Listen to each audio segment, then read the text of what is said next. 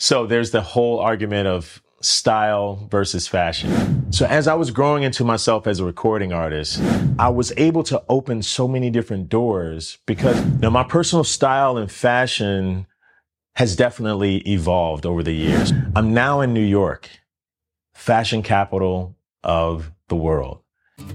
Hey, this is Chaz, and welcome to my world from my living room. Today I'd like to talk about fashion versus style, and how my style has evolved over the years. I'd also like to talk about how dressing the part can get you in any door. I also want to talk about the intersection between fashion and music and everything in between. So, sit back, relax, and welcome to my world from my living room. Hey, this is Chaz, and welcome to my podcast. So today I'll be talking about the artist in pursuit and actually blending that and merging the worlds of fashion and creativity. Now, me personally, I have a lot of different hats that I wear. So I'm a singer, I'm also a photographer, and also a dad. So with each one of those roles, the creativity of how I dress and present myself is very important.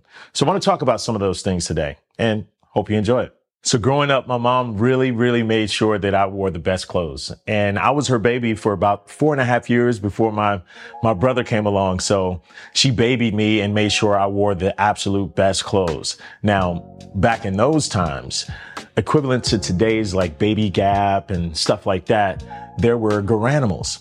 Now, Garanimals were essentially tops and bottoms that you matched based on the animal on the logo, kind of what we see as today, like Ralph Lauren Polo, Izod, that sort of thing. But it was for kids.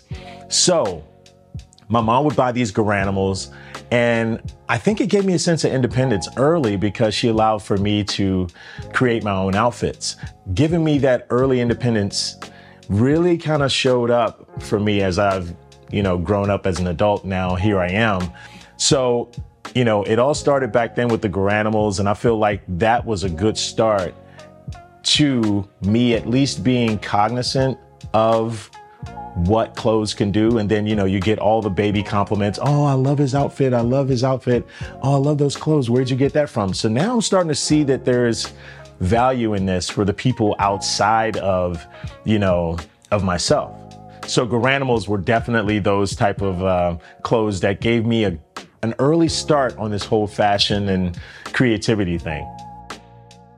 I believe as I was growing up, style became more prevalent than the fashion because, as a single mother, my mom couldn't afford retail.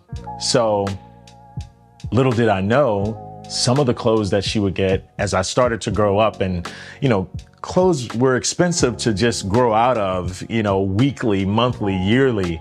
So my mom, she used to get a lot of our clothes from the thrift store. So, and shirts would be $1, $2, stuff like that. And I didn't know any difference because I felt like what I put together was something that represented me and how I wanted to feel and how I wanted to present myself to the world.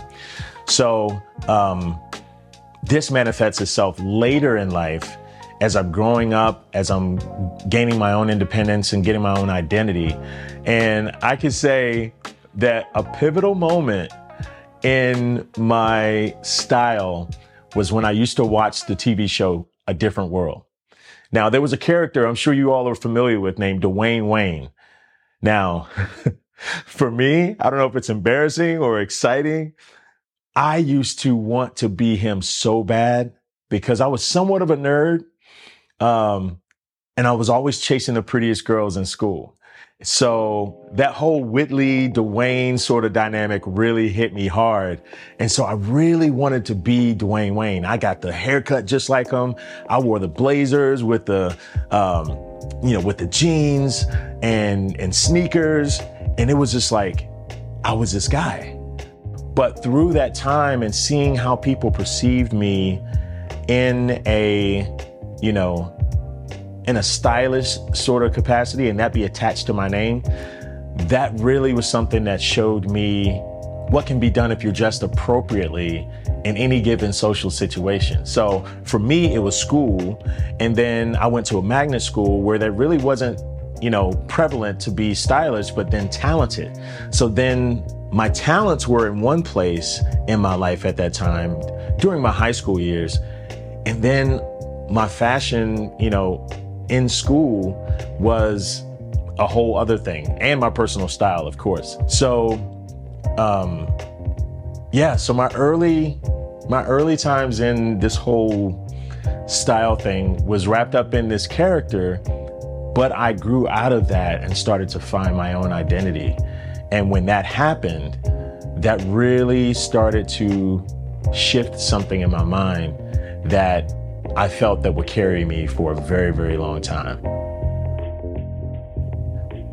So my early adulthood, I moved to Nashville, Tennessee. And in Nashville, it's a country music town primarily, but there's a lot of great music outside of that as well, like R&B, pop, a little bit of soul here and there. There's live bands, there's music played live every night. So here I am trying to find my way in this whole new Nashville thing. And it also becomes my training ground for what I would learn later in life. And with that, I had an open palette of anything that I wore was interesting because it was on me, which a lot of my friends were not Black.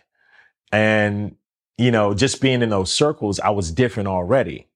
But to add on top of that, my personal style, which kind of had like vintage sort of vibes, probably a nod to my thrift store days growing up with humble beginnings. But I found that was the perfect training ground for my personal style, because if I can get it for cheaper and make it my own and have the compliments and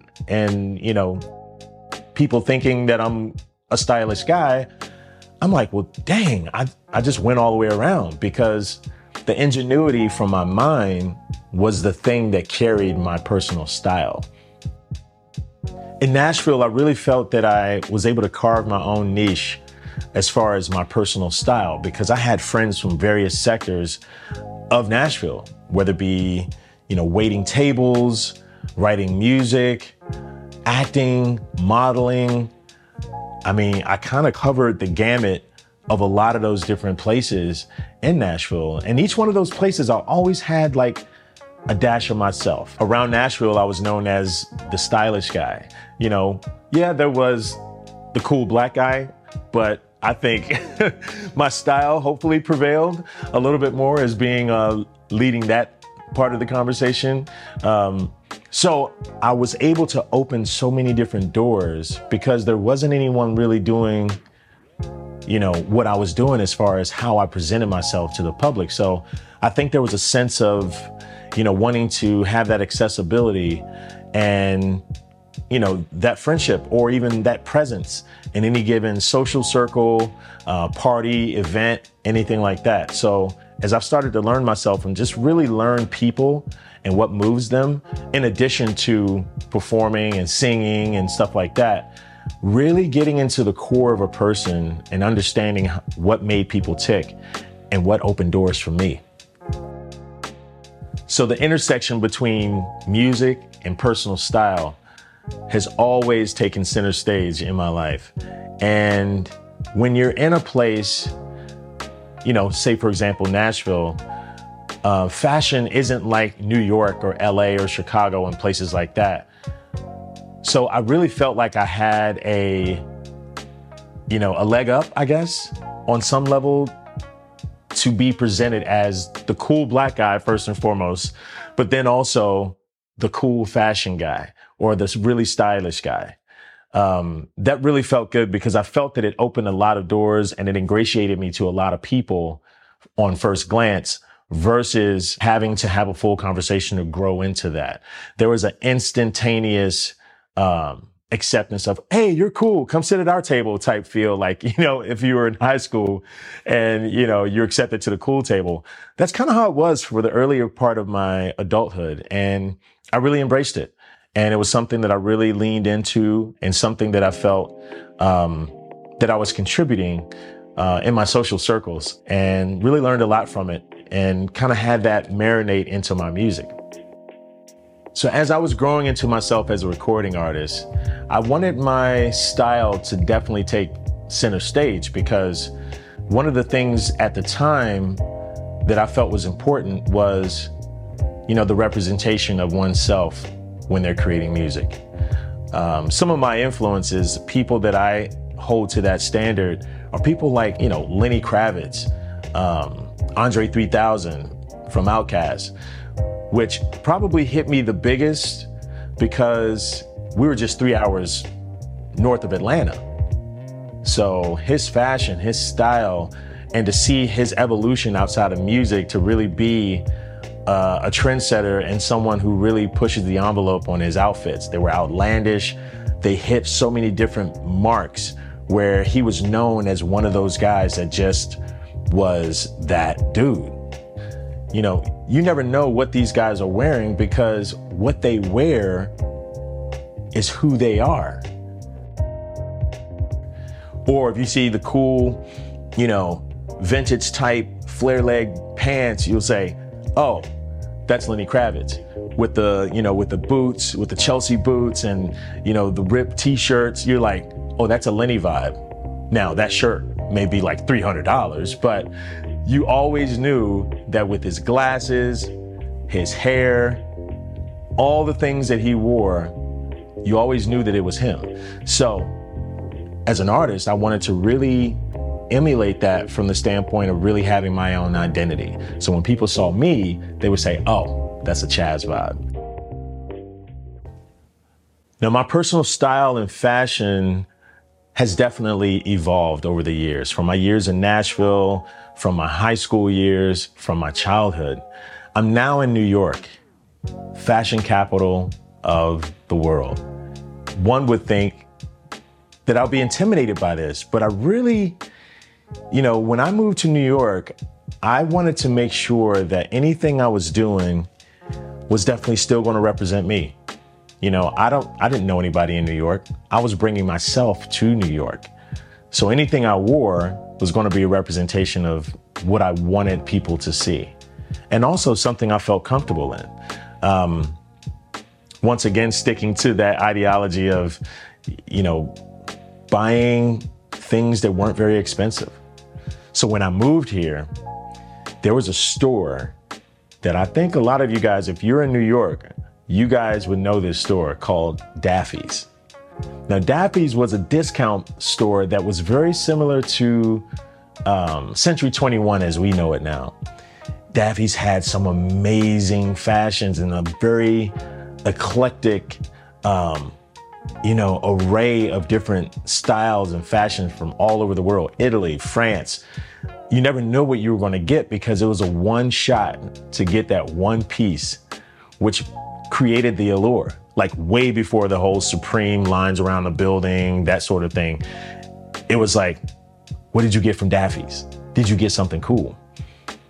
So Daffy's was that place that my earlier years in New York, especially not having much money, was definitely that place that I was like, I'm gonna get a unique piece. It's either gonna be super unique or it's gonna spend my whole budget.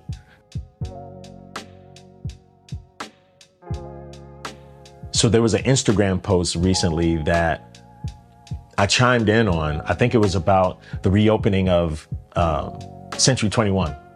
And so I wrote in there, I was like, oh my gosh, Century 21 is opening back up.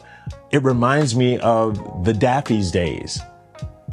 And oh my God, that comment got so many likes or responses, like over 1,000 likes and like 500 comments. It was crazy.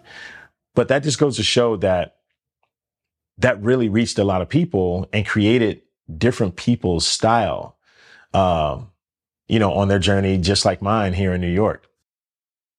So something about my style that I feel is really important and kind of some of my personal hacks is the use of pieces. Some of my favorite pieces are kind of like my staples and the things that help create who I am, as I guess my character, because I believe we all have one. Those essential pieces for me is my hats, my jewelry. I've had this one piece right here This is an island bracelet from St. Thomas. I've had this for about 25 years. A timepiece I feel is very, very important.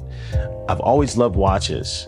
And as I've grown through my life, one of the most sought after pieces was a Rolex. I mean, whose isn't? I finally was able to get my first Rolex and I'm like, oh my gosh, that's it. I still have other watches, about 5 to 10 watches that are there, but this is the one I wear all the time because it just works with everything. And it's just one of those pieces that is recognizable, that people know it when they see it. There's a level of accomplishment for me, especially being in New York now 16 years. There's a level of progress that I feel that this watch represents. And so it's not to be gaudy, it's not to be this, that, or the third, but it's just a personal piece that I feel that represents it. Every time I look at the time, it's a reminder that I started off with a mouse-infested apartment, and now I live here. So yeah, pieces are essential. They mean different things to different people, but those are my essential pieces. So there's the whole argument of style versus fashion. Fashion is what you buy. Style is who you are. So I've worked a very long time to be myself to the best of my ability. So I'd like to think that my style led any conversation or led any entrance in any room versus this particular season's piece. You know, don't get it twisted. I'm definitely down for a really nice piece. You know, the Tom Fords of the world, the Gucci's, the Yves Saint Laurent. Like, yes, I get it. But at the end of the day, I find more joy and more pride knowing that I could make something that didn't cost that much look that much. So that stems all the way back from my childhood with my mom buying me thrift clothes and dressing me in Garanimals. I hope you've enjoyed today's podcast. This one was really fun. I really enjoyed this because I really got to dig deep on my journey in another way. It was just another facet of my life as it is.